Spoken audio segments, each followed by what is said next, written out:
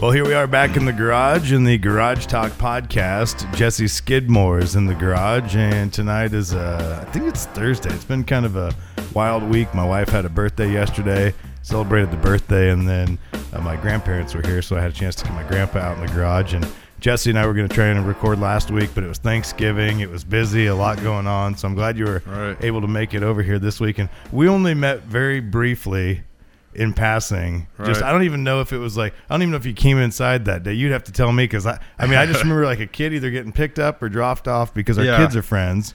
Yeah, it was kind of like I was sent over here, drop a kid off for a party and make sure it wasn't a weird household or something, and we just shook hands. I'm all right, we're good. Yep, good to go. Here's my kid, babysit for a couple hours. Well, and I'm glad my wife actually brought it up, because as I get this podcast rolling, I've been thinking about different people, and I was kind of explaining to you a little bit of, what I'm doing and why I'm doing it before we started rolling here and recording just briefly. But you guys have a very interesting story as far as how you ended up here in Grants Pass, because you haven't been here that long. No. What is it, just over a year-ish, or right around a year, somewhere in there? Yeah, right about a year. Since we've actually came up here and discovered Grants Pass has been a year, but we've been living up here since just before Christmas, so last year. And we're going to get to why you guys decided to move to Grants Pass a little bit later on in the podcast, but just to give people a little idea of what we're going to get to later, you guys moved here from Paradise, California. Yes. And if people think back just over a year ago, they can figure out pretty quickly. I think most people in the United States know what happened in Paradise. Yeah, Paradise is gone. It is. It is. And we're happy to have you here in Grants Pass, and as I said, we're gonna get to that part of your guys' story a little bit later on. But I wanted to kind of go back, and since we don't really know each other at all, I want to get to know you a little bit here, and everyone else listening get to know you a little bit. And where did you actually grow up? I was born and raised mainly in Northern California. Santa Rosa is where I started, and kind of north from there. So what was it like growing up in Northern California? What kind of stuff were you into? And I've always been a car guy, hanging out with Dad in the garage. I guess going through elementary school, parents are divorced, and, pretty much kind of suburban life on the weekdays, and weekends were with Dad, hanging out in the garage, out in the country, doing man stuff. So it was pretty good times. And then, went through school, went through high school and a little bit of college, and got into the trades, and just been working for a living ever since. So where did you go to high school? I went to high school in Paradise. Okay. What year did you graduate high school? 2006. Okay, so I'm trying to think back. Did you go to school with Jeffrey Mail by chance? Yes. You did? Yeah. Okay, I'm a big Duck fan. Yeah. And I'm sure most people in Paradise, does everyone in Paradise, or everyone that was in Paradise, know who Jeffrey Mail is? Yeah, well, the Mayos had a real estate business. The mom ran it, and the dad, put the signs up in the yard. So they, everyone knew who they were. They were good people, and I went to high school with him. So he was in school at the same time you were? Yes. Because I was trying to think back, and I didn't have a chance to do any research before you got here, but we were sitting on the couch, and I was talking to my wife about you guys before you came over, and I started thinking, like, man, if he went to high school there, I'm guessing he's probably right about the same age as Jeffrey Mail. And for people listening right now, you may not know who Jeffrey Mail is, but one of my favorite Oregon Ducks of all time. I remember when Oregon was recruiting him to play football out of Paradise. There's not very many Division I athletes that come out of a town the size of Paradise, because it's similar size. What was the population of Paradise? It was like 26,000. So pretty close to Grants Pass. But mainly a bedroom community. We didn't have big stores, big shopping, a lot of restaurants, just a lot of real retirement community. And people say Grants Pass retirement community, but we were like, just bedrooms, just houses, just suburbs. Mm-hmm. Not a lot of the shopping that you have here in Grants Pass, Grants Pass feels a lot bigger to me. Yeah, I remember when the Ducks were recruiting him, I really didn't know much about Paradise. I do have family in Northern California. My wife's from Redding. My in-laws live in Corning. And so we spent a little bit of time in Chico. I never had a chance to make it up to Paradise, which I'm obviously now you're not going to see what it was like. But I always heard about this place called Paradise. And what do you think of when you hear the word Paradise, right? Well, paradise. Yeah. And a lot of people that I've heard or seen on the news or talked to, because I've ran into numerous people who have moved here from Paradise. There's some people here. I think the new owners of Grocery Outlet came up from Paradise. I was over at the coast this summer, ran into some people that moved up to Corvallis area from Paradise, and they were super nice, and just had a chance to talk to them about what it was like there. And what was it like for you being there in high school? And it was great. The town changed a lot. It was kind of this small. It was beautiful. It was a lot like here. Big tall pine trees. Wooded suburbs. Easy living. It was great. It was just up out of the Sacramento Valley, so you didn't have that city feel. You didn't have that feel like you're in a dry, dusty town. It was just living in the mountains. Living up on the ridge, and it was beautiful. Town grew, as people were retiring and leaving Southern California or wherever else. They were moving up there pretty fast, but that was beautiful. I started I had a small business there with quite a few employees, and it was everything was rolling pretty good for me. So when you got out of high school, did you go to work for someone else, or did you start your own business out of high school? Let's see. No, I went to work for someone else quite a few years. It wasn't till, I guess, 2016 I went in business for myself. So really only a couple of years doing it on your own before everything went sideways there. And for people listening, did you get into plumbing when you got out of high school? Is that what you were doing, or were you doing some other stuff, and then eventually you ended up getting into plumbing? Well, I've always been working with my hands.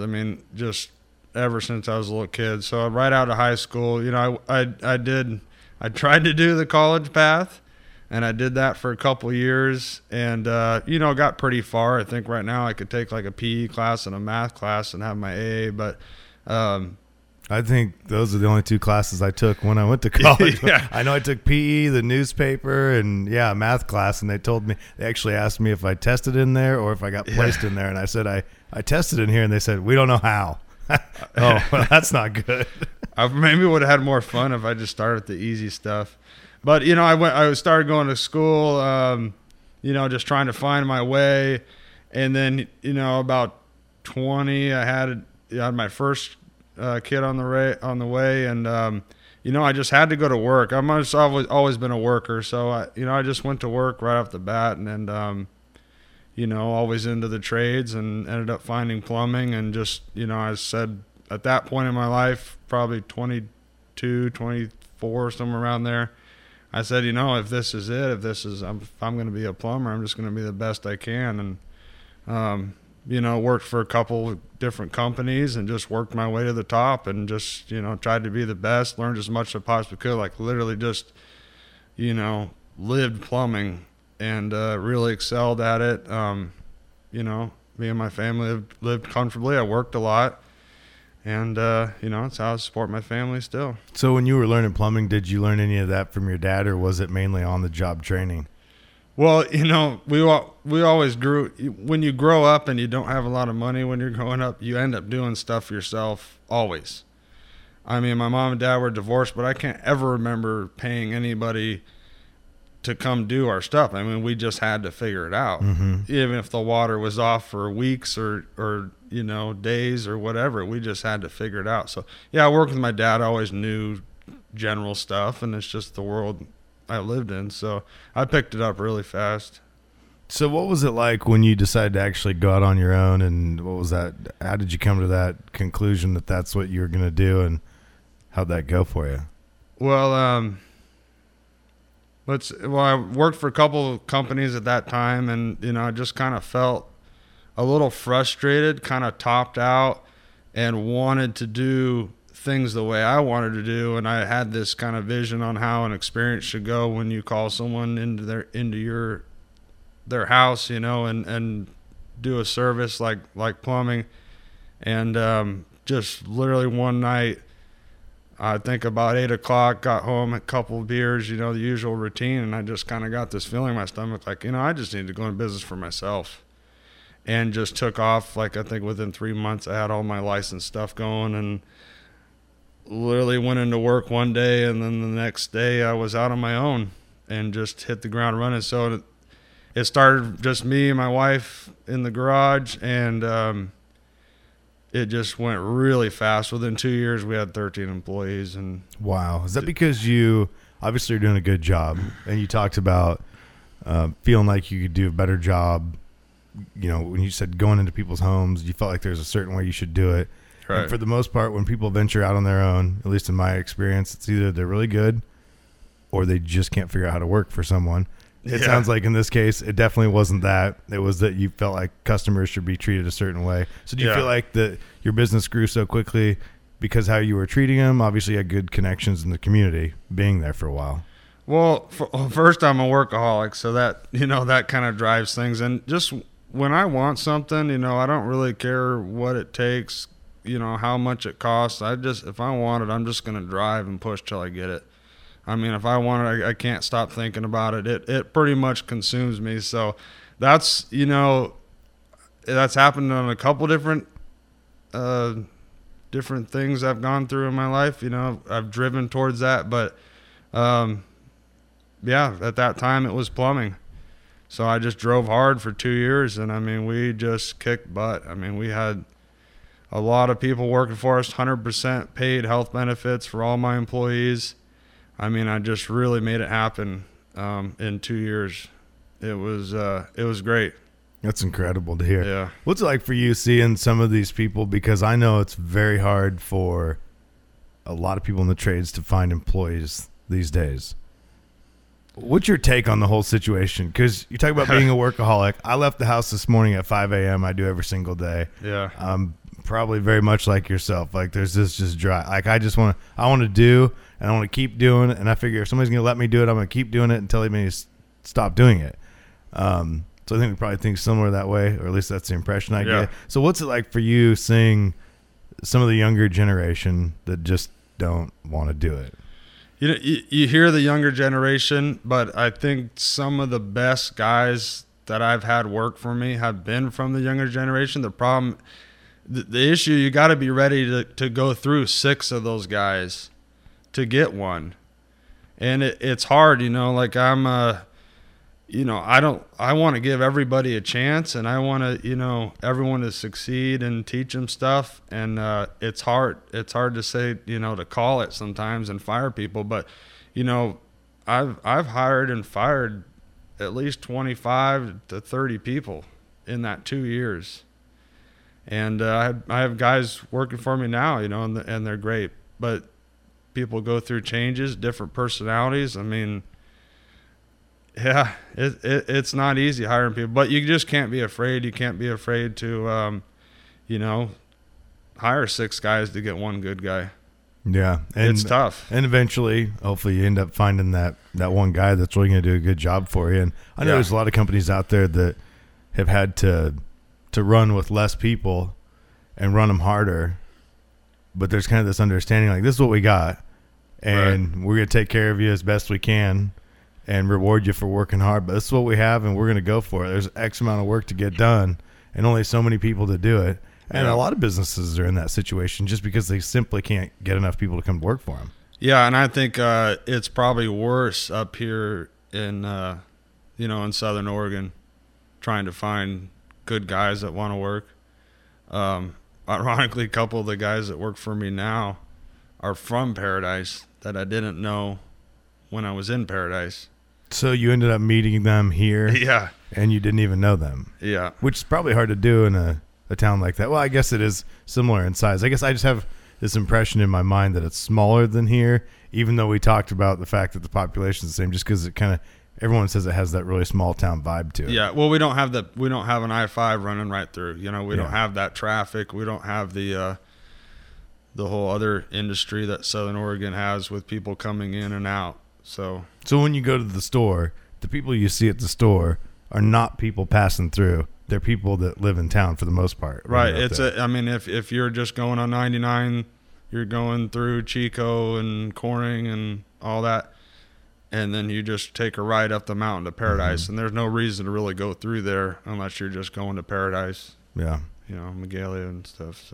So you said you have some guys working for you now that are from Paradise, but let's talk about Paradise a little bit and what happened just over a year ago that ended up sending you guys up here.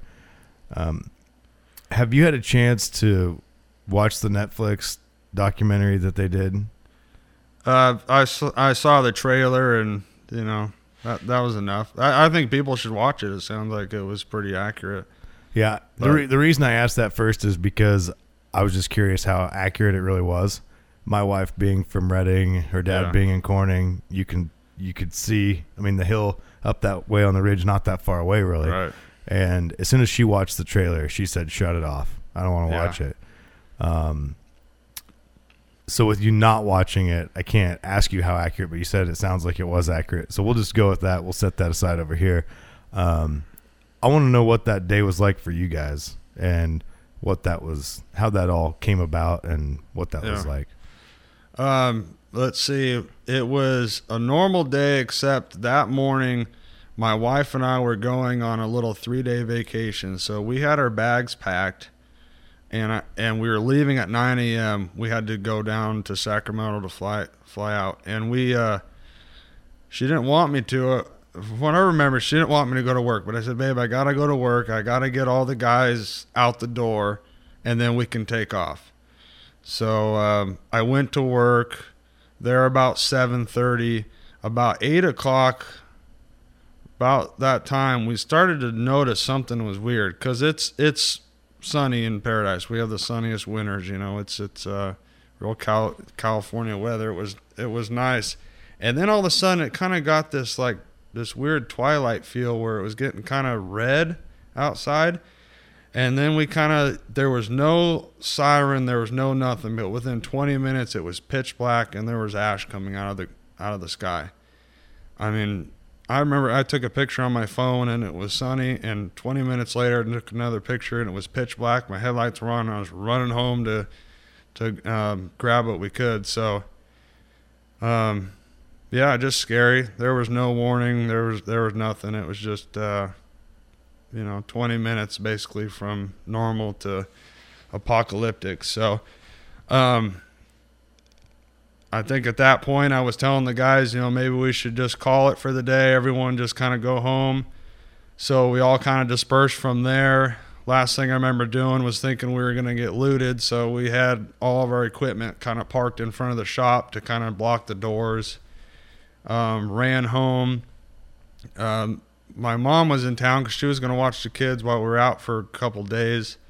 She dropped the kids off at school, pulled out of the parking lot, noticed something wasn't right, went back and grabbed the kids. So when I got home, she was already there with my 3 daughters, Roxy, Sasha, and Andrea. And, my wife was pretty upset at that point, but we had our bags packed for our vacation in the car, and it was not looking good at that point. It was already starting to get dark, and you could hear propane tanks exploding, and you could just hear this roar coming, a roaring of a fire. And it was coming, from, I think where I was at that point was kind of coming from west, and you could feel it. And it was starting to make its own weather inside there, kind of like a thunderstorm, just really odd, a really weird feeling. And last minute, last thing I could think of was just take a video of everything we've got, because just a customer who went through a fire told me they did that one time. So we went through and videoed everything that we had. I mean, within, a minute and a half, just walking through the house and the garage and all that. And then just hopped in the truck and took off. My mom was a little bit ahead of me with all the kids, and we took off. We lived on Pearson. We took off to Clark, and it was already traffic jam. People were freaking out, pitch black, ash coming. The fire was there. And I remember we had to we cut through the hardware store to get out down Clark, and the flames were already past the hardware store down Clark, getting ready to jump the road. was about 9:30 at that time, and we just went. I mean, people were already getting crazy at that point, and we just drove down the hill and got out to the bottom, towards Orville, looking back, and it was just not looking good at all. And that's pretty much the end of our old life, that chapter of my life, I guess, was just looking back, and it was gone.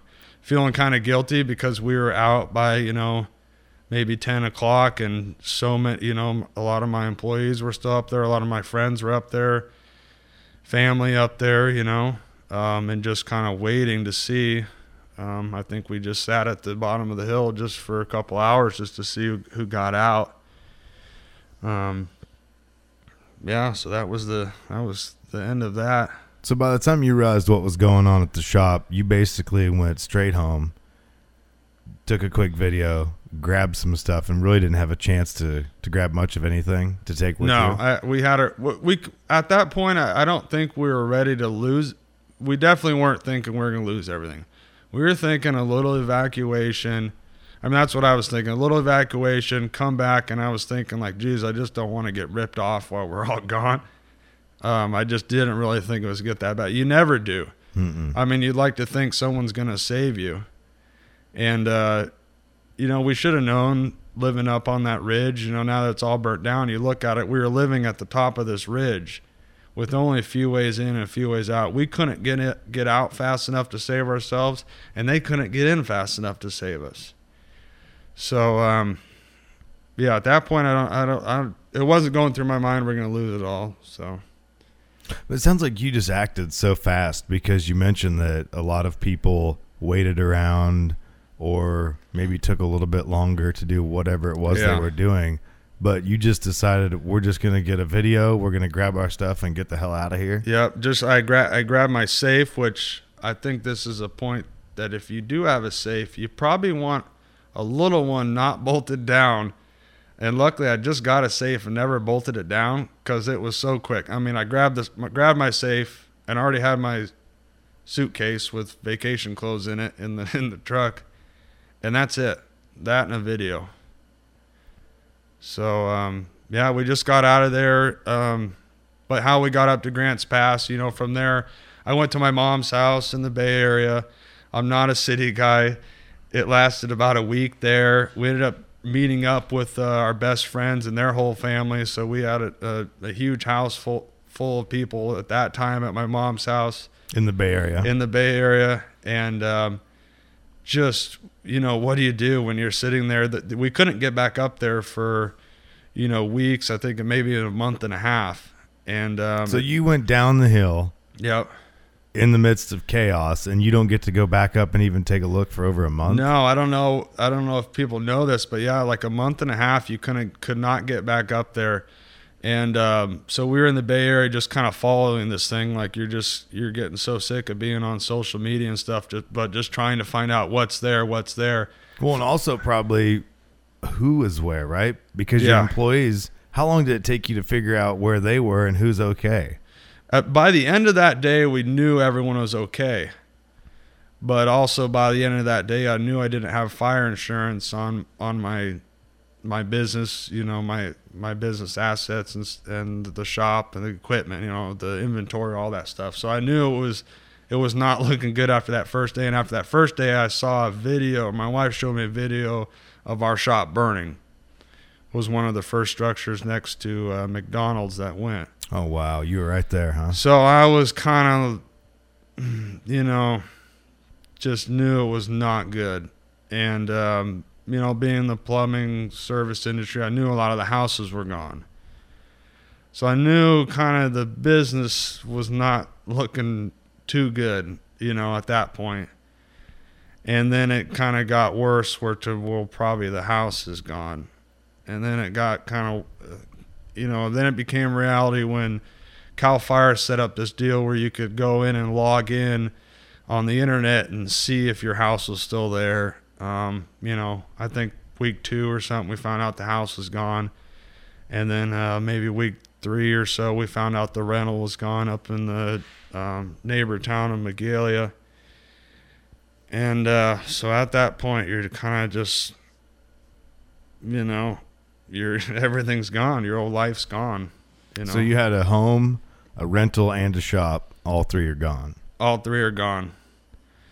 And no insurance no fire insurance. You had necessary insurance to operate as a business, but just no fire insurance on the business I built up. And at that point, we were set to do $1 million year that year. So we had a lot of stuff to lose. And you know, I built that business in 2 years. My wife and I built that business in 2 years. So it was a lot of sacrifice to get there, and it was all gone. Was there any part of you that, and I know at that point, you're probably not even thinking, oh yeah, I can do this again. Or maybe you were, and correct me if I'm wrong, but in my head, I'm just thinking about, okay, we built this thing up to do around $1 million, which is awesome, by the way. And then it's gone. How long did it take you before you thought, well, I might be able to do that again? And I'm not saying that's how big you want to get again. I don't know. You tell me. But obviously, you've decided to start over again. Yeah. How long did it take you? Because you said you're a hard worker. My guess is maybe not too awfully long. Yeah. Because I know if it was me, I'd want to get after it eventually. Maybe not right away. You got to get things situated. But well, you know, you can't make that decision overnight.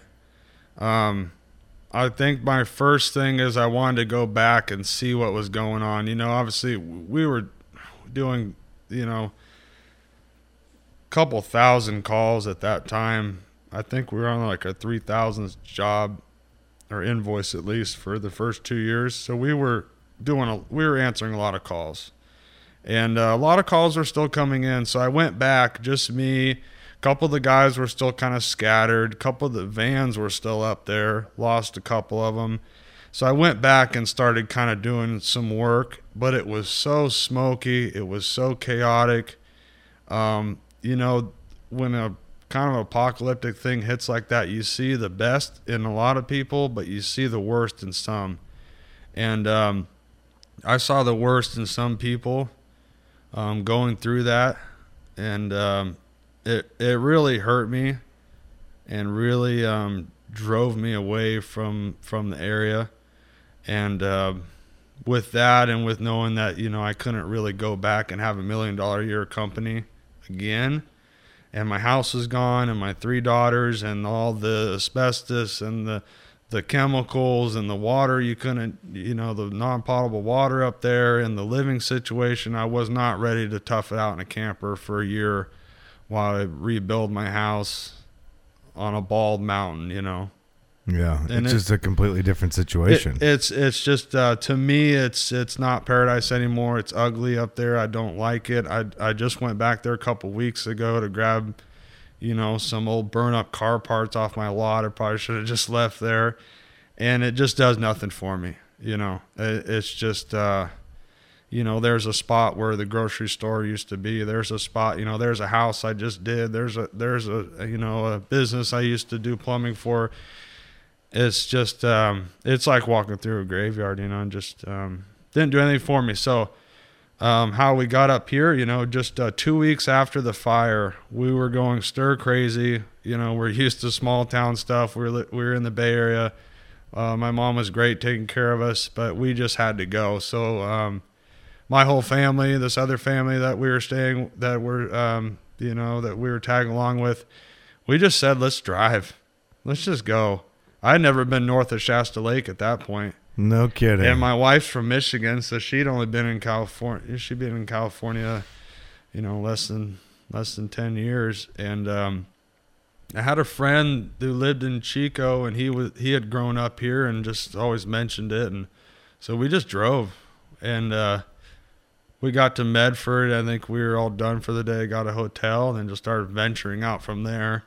We didn't really like Medford, kind of a city feel. And we got to Grants Pass, and I just, you know, I felt that mountain air, and I saw the big tall trees, and I just felt like the small town, you know. It was, you know, kind of coming into fall, winter at that time, and it was just, you know, just had a good feeling. And then we had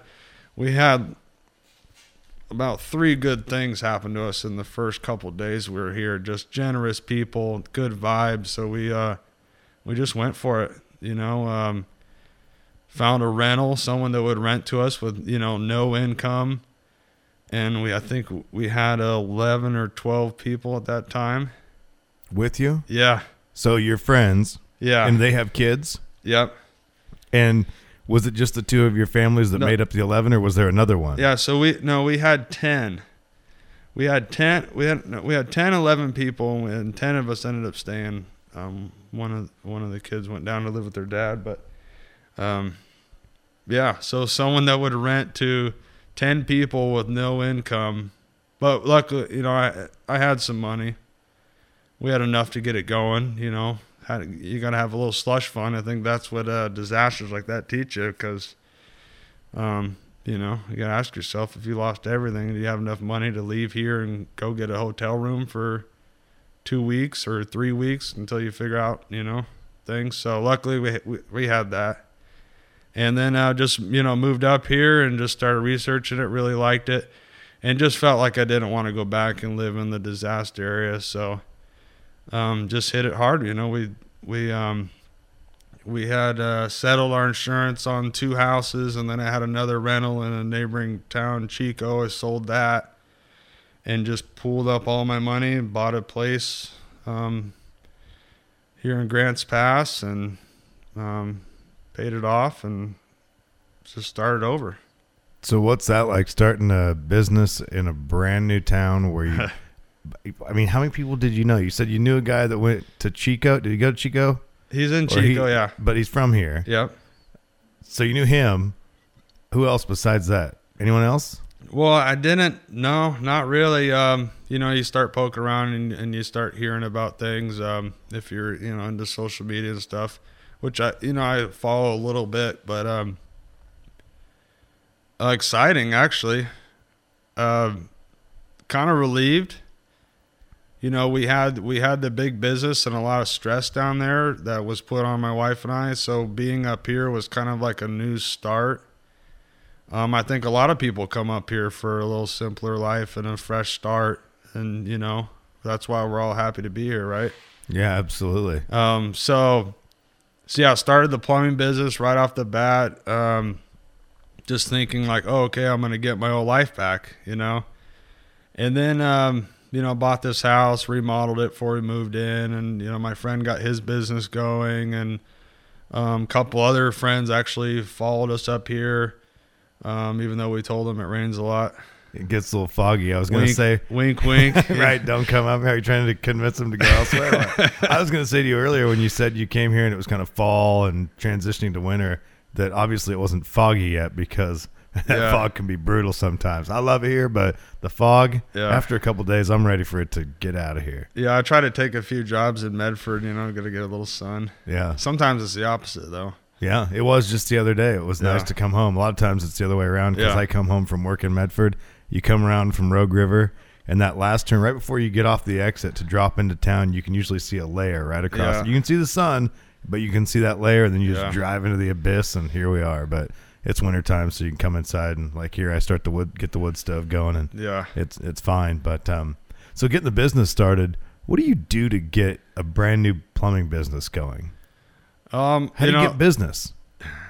Well, everyone needs plumbing, you know, and I think right off the bat, I thought I'm just going to hammer it hard and let's get my old stuff going. And, you know, I did that. I got all the, you know, the licensing stuff taken care of. And, you know, I got some work drummed up, and I actually got it rolling pretty good all summer. I was rolling pretty good.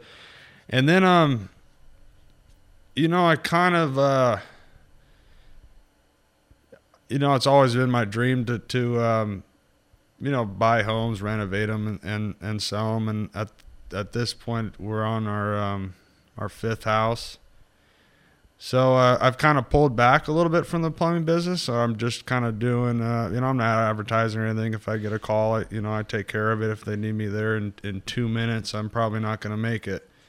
So, you know, I bought a house in Medford about 2 months ago, and we're renovating that and getting it up for sale. So kind of changing direction a little bit. But plumbing's always been great. I always do it. But I'm just trying something different. Yeah, good for you. Yeah. Do you know how to do a lot of the different things when it comes to remodeling? Yes. Are you doing most of it yourself? Yes. I have a couple of good guys that work for me, and a buddy of mine that moved up here with me. He's helping me out a lot. So I think it's all actually helping us get over the whole deal. Mm-hmm. Just working. I think that when everything's gone and you're a man and you're used to getting up and going to work every day, you just feel like crap when you're not. If you're a worker, you just gotta work. And I just felt like I had to work. So I had the opportunity to buy a house, and started looking around, at the worst house in the best neighborhood kind of situation, and just went for it. So here we are. Hopefully it works out here in a couple months, and we can. Well, it seems like, if you're willing to put in the work. Yeah. And I've talked about this a lot with almost everyone that's come in here, because most of the people I've had in here have done a lot of interesting things, a lot of amazing things, and a lot of it just comes from hard work. I mean, the girl I was telling you about right before we started that was in here recently that is trying to make the Team USA bobsled team. It's just relentless, working out, was a track athlete, just gets after it. And was just talking to my grandpa last night. Same way, he bounced around at all these odd jobs and pushed dirt for a long time, worked in the mill, had his foot cut off in the mill, had a logging accident, all these different things along the way. Now they have a trucking company with 180 semis, which, looking at it, I grew up around it and got to watch it grow, but it's unbelievable to see what you can accomplish if you just put some hard work into it. That's right. And like you're saying, you just got back into it, and maybe you're not doing plumbing all the time, you're remodeling houses, you're fixing them up, but just that work. And as long as you keep going, usually at some point something's going to break, and maybe not right away, but eventually you get a break. And it seems like you just kind of create your own breaks, or at least that's been my experience. Yeah, absolutely. I think I didn't find it out till later what was wrong with me or not wrong with me, but I've always just, I guess you got to envision what you want. And once you have that vision, in your mind, you can drive towards it, and you can have that burning desire to get it. And they call it burning desire because, it's kind of like taking that boat to an island and then burning the boat down. You have to have that burning desire. There's no way to go back. You have to get what you visioned, and that's worked for me. You got to see it and you got to go get it, and you have to do stuff people won't. A lot of people won't crawl under houses in sewage to fix a pipe for a couple $100 at 7:00, on a Thursday night. And that's what you were doing tonight? I changed my shirt before I came here. Now that explains why when I asked you if it smelled bad because of the propane heater, you said smells don't bother me. Yeah. I didn't know it was because you had crawled in sewage earlier in the evening. Yeah. I mean, it's just another day at the office, right? Which doesn't bother me one bit. I mean, the fact that you may smell like sewage, I don't know if I want to be the guy to crawl in the sewage under the house. Yeah. Now, if I needed to, I would do it. I hope I don't have to, but I'm glad there's guys like you who are willing to do it. You just do that. Yeah, you just do that plank walk the whole time, Yeah. Through there, but then that's after putting a full day in at the Medford house, with a couple guys throwing up a fence, and you got to be willing to go for it, and I don't think fixing houses and crawling in sewage is for everyone, but you run your own race and you get, you go after what you want, and maybe for some people it's a simple thing you want, or maybe it's extravagant, Mm-hmm. Or maybe it's more time to be around your family. And yeah, that's what I realized. I think ultimately after the fire was that when everything's gone, what's more important? Is it the money? I went from self-made. I went from having nothing to, having $1 million company and seeing that kind of money go past you, and you realize, I don't really work for money. I work because I like to work, Mm-hmm. and you have to like what you're doing. You can't just trade hours of your life for dollars and think that you're going to get ahead.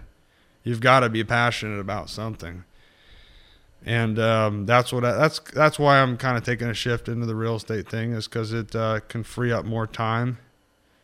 And life's about doing what you want to do when you want to do it, right? Yeah. Well, and you're part of the 3 Girls Club, like I am. So right. We have a lot of weddings coming up. Oh yeah. And we have a lot of guys to chase off. Yeah. And this might need a second interview for this whole family man speech. I thought you were going to say a second beer, and if you're about ready for one, I can grab. Do you want another one? I'll take another one. All right, let me grab another Good one. idea.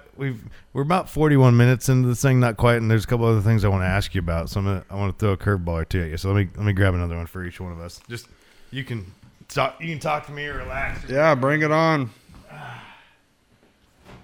Same, or you want something else? The one that was next to it. What was the? Sunrise? Yeah, I'll try that one.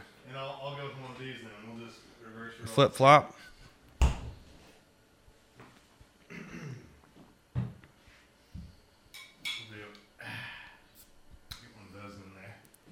Thank you.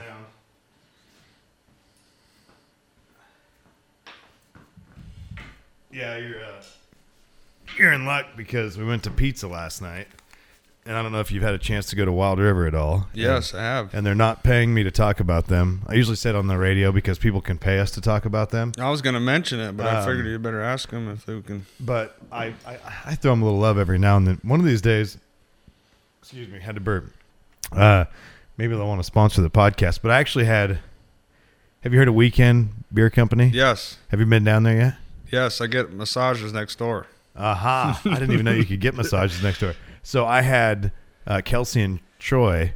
There's 2 couples that own it, and they were one of the first people to come in on the podcast. I think they were episode 3, and pretty cool story. They're both in the Army and veteran-owned company. Anyway, I was just down there last Wednesday before Thanksgiving and stocked up the fridge, but it probably won't surprise you that they're all gone. Otherwise, I'd give you one of those. So anyway, I kind of got sidetracked there because I'm equal opportunity, and I've been going to Wild River since they opened, and I celebrated my 21st birthday there, but they came out with this Sunrise IPA.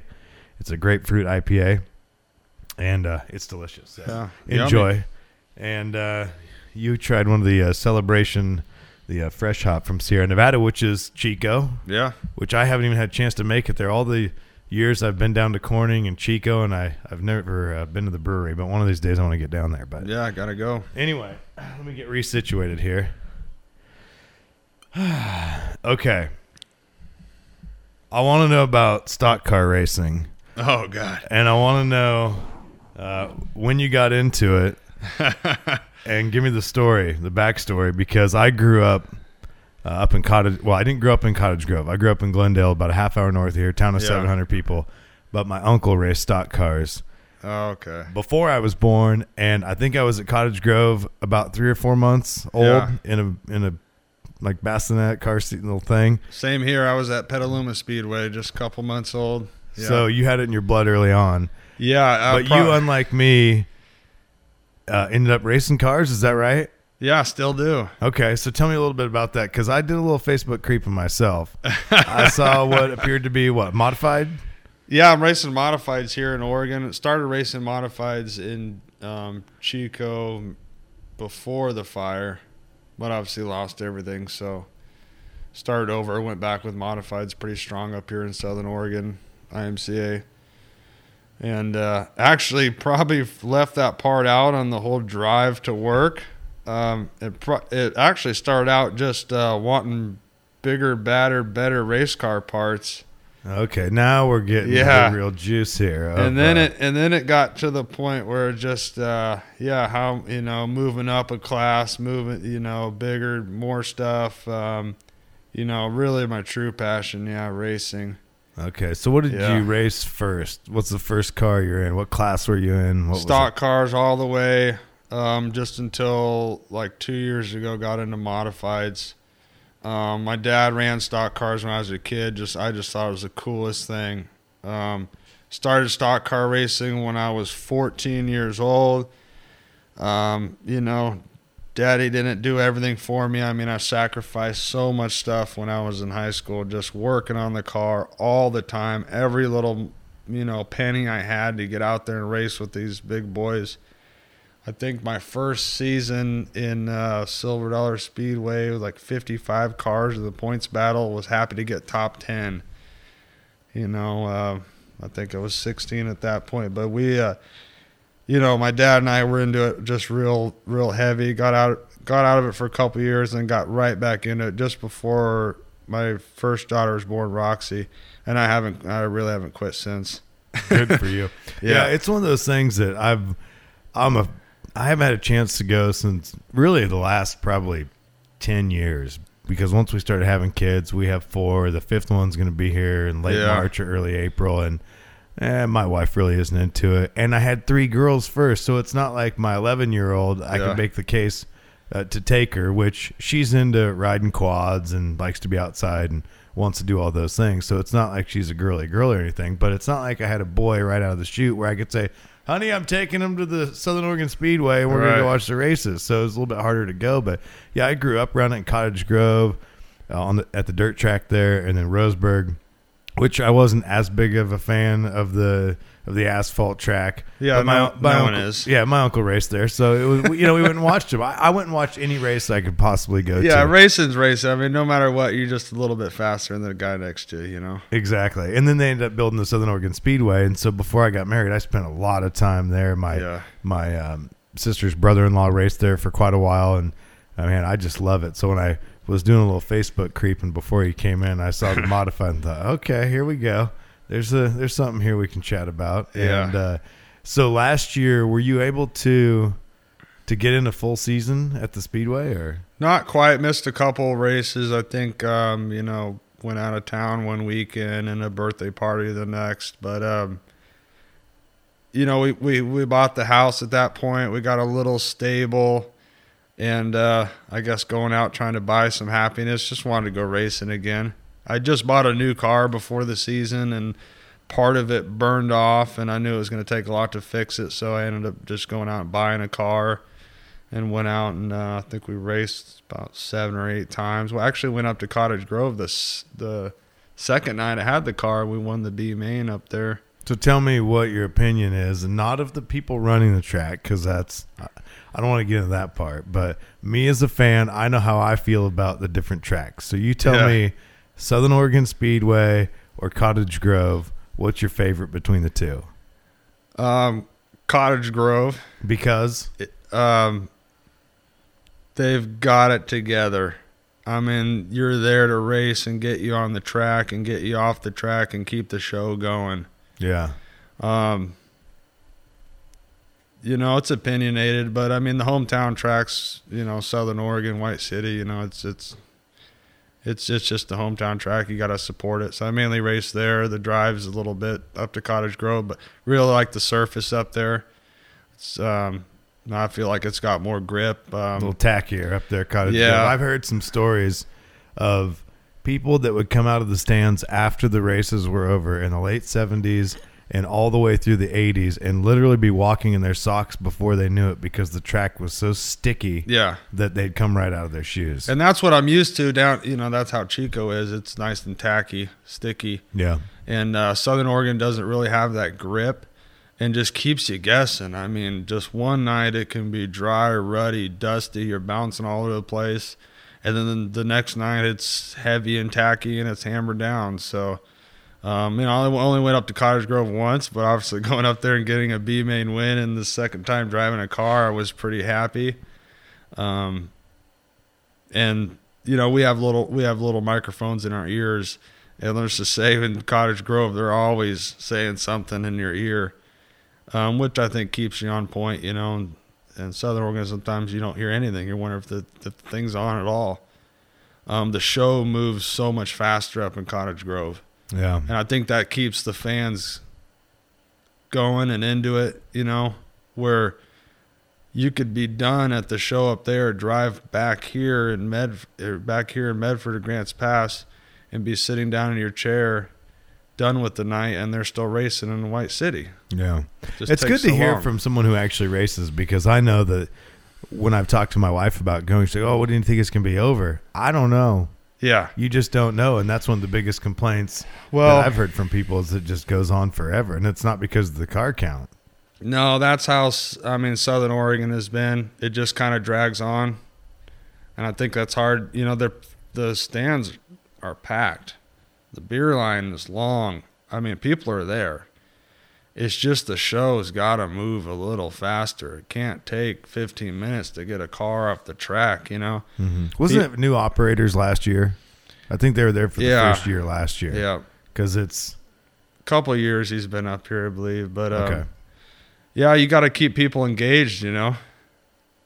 Yeah, you got to keep the fans entertained. That's what I always love about going to Cottage Grove. And I know I'm kind of going down a racing rabbit hole here, but I love it. And I mean, I remember as a kid going there and just begging to want to go. We'd have family reunions up in Eugene, Junction City area.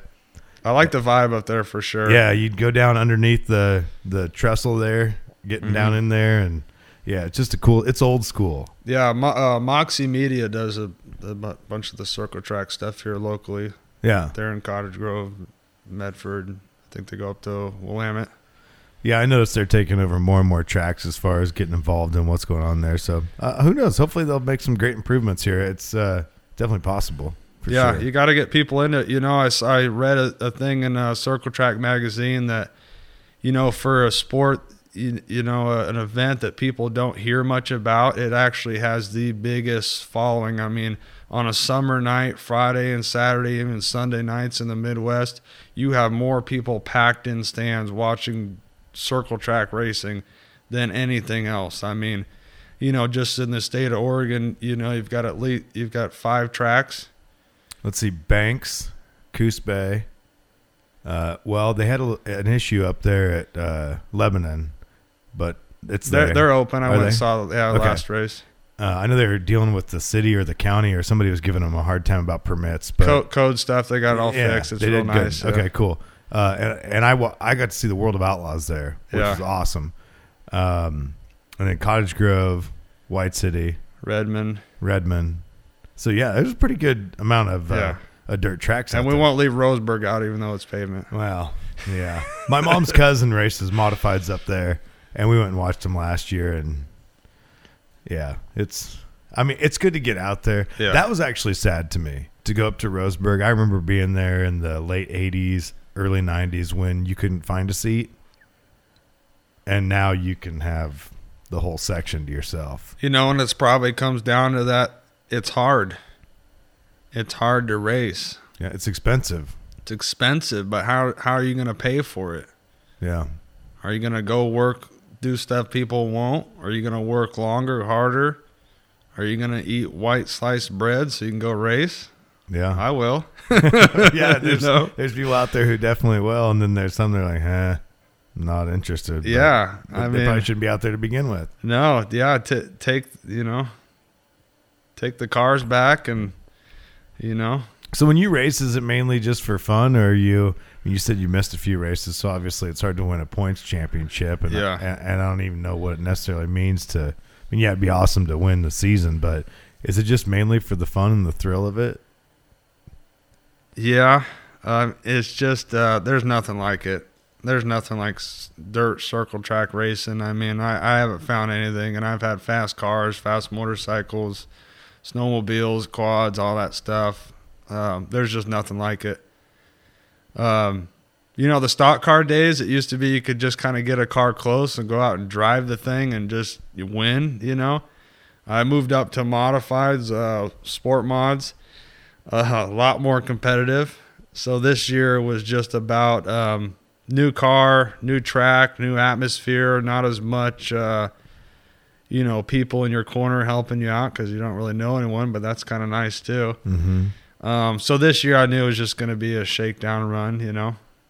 So you're in it for next year then? I'm in it for next year. Well, then I'll have to use you as my excuse to get down to the track then because, like I said, and Preston, my 3-year-old, he loves riding quads, dirt. I mean, he wants to ride anything that moves. Yeah. Especially if it goes fast. So maybe I'll have a chance to get him down there. And especially if you're racing, it'd be fun to come down and watch you and hang out a little bit. But yeah, that's so awesome that you do it and just go for it. Yeah, you got to bring a coloring book though, just in case he gets bored. That's what I found out. You got to have a little backup plan because the kids they have a hard time focusing on the cars and stuff, or a pillow, blankie, once they finally crash out. Yeah, blankie for sure. Maybe some glasses. Southern Oregon get a little dusty sometimes. Yeah. That's one of the things I really remember is like, so I have a solo cup sitting over here, is you got to do this trick right here. When you're at the dirt track, and if you're not smart enough to cover your cup up, you have to do the little finger sweep. Yeah. Because you get so much dirt on the inside of your cup, especially if you don't drink fast enough, which usually isn't a problem for me. But even if you do, you can get quite the residue on the inside of your cup built up when you're at the speedway.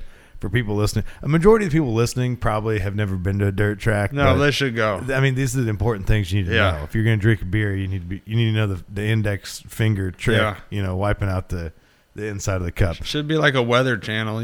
What's the cup dirt report? Yeah, into coming out of turn 4. And that's where I would always sit in turn 4 too. It's funny you mentioned that. Yeah, hold on a second. Here's the inside the cup report from turn 4. We have a rock today. Yeah, I've gotten thwacked by a few rocks too. I went up to Cottage Grove to watch the World of Outlaws, and I had a media pass or whatever, and I snuck up on turn 3, and they had the push truck sitting up there. Yeah, and I thought it'd be a good idea to sneak up there and go stand next to it. So I'm just leaning on the driver's side mirror, and the wind coming at me off those sprint cars.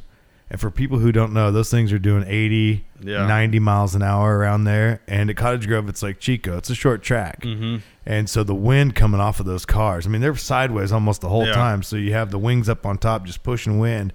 And all of a sudden, and I had sunglasses on, but the rock hit me right at the corner of the top of my eye. Yeah. And it hit my sunglasses. And I saw Tweety birds. I saw stars. And I thought, man, I am never. And by the time I staggered back, down the road, pit road, and then back to the stands and the pits, I thought, man, I'm never going to go stand up there again. You won't get that at the movie theater. I'm telling you right now. No, I've had stuff that's drawn blood on my forehead before. World of Outlaws in Chico. Have you ever had a chance to get in a sprint car and drive one?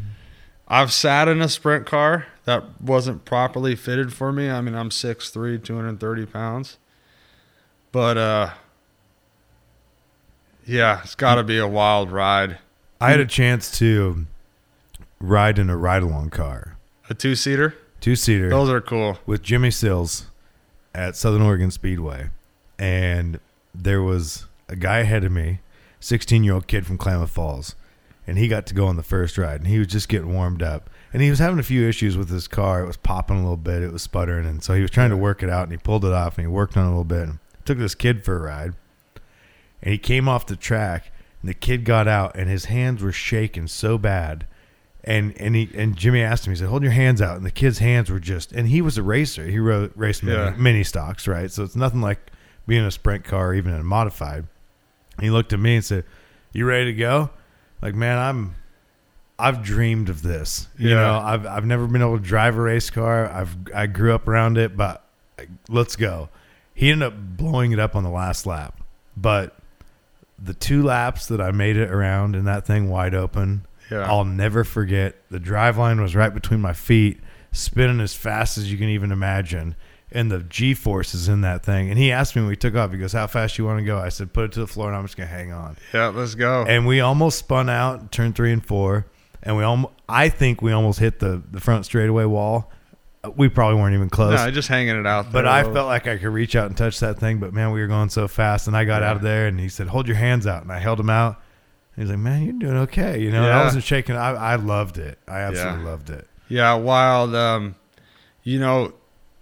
That's your version of, what it's like. My version of what it's like is you're barreling it. You're going down the straightaway. You're doing...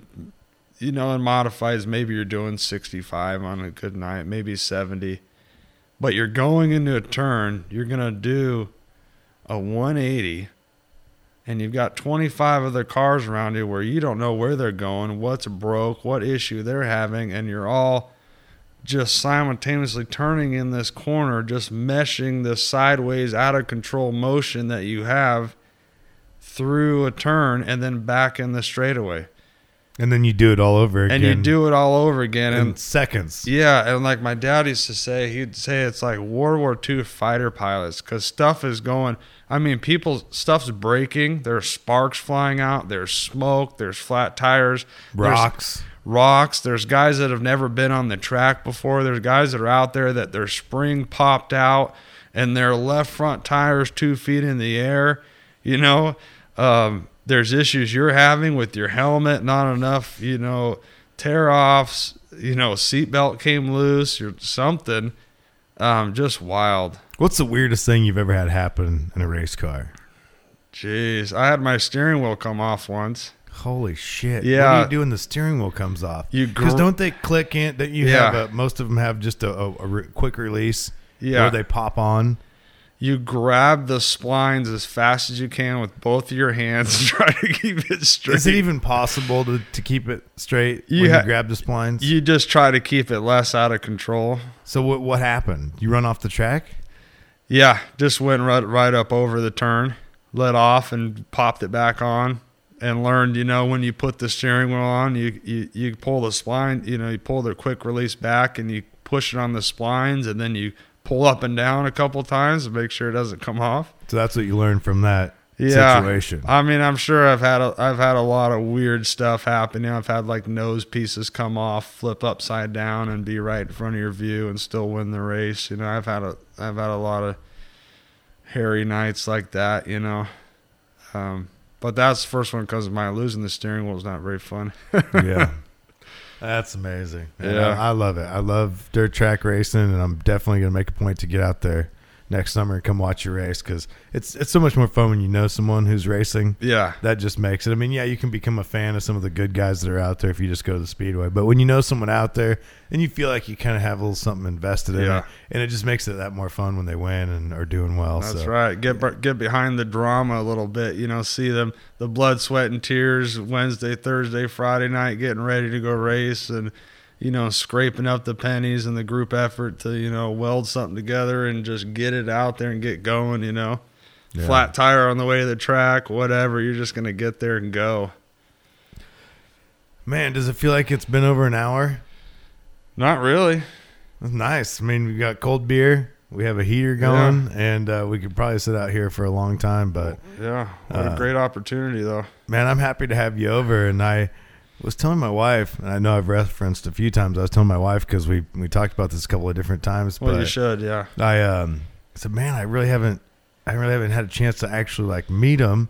So maybe this would be the best way to do it. Just invite him over to the house, sit in the garage, have a cold one or two, and talk about some things. And man, I love your work ethic. I grew up around a family business and got to see what that looks like. And like I referenced my grandpa being in here, and I don't know if when this podcast airs, if his will have already aired. I'm assuming it probably will. I'm juggling a couple things, but I appreciate the hard work.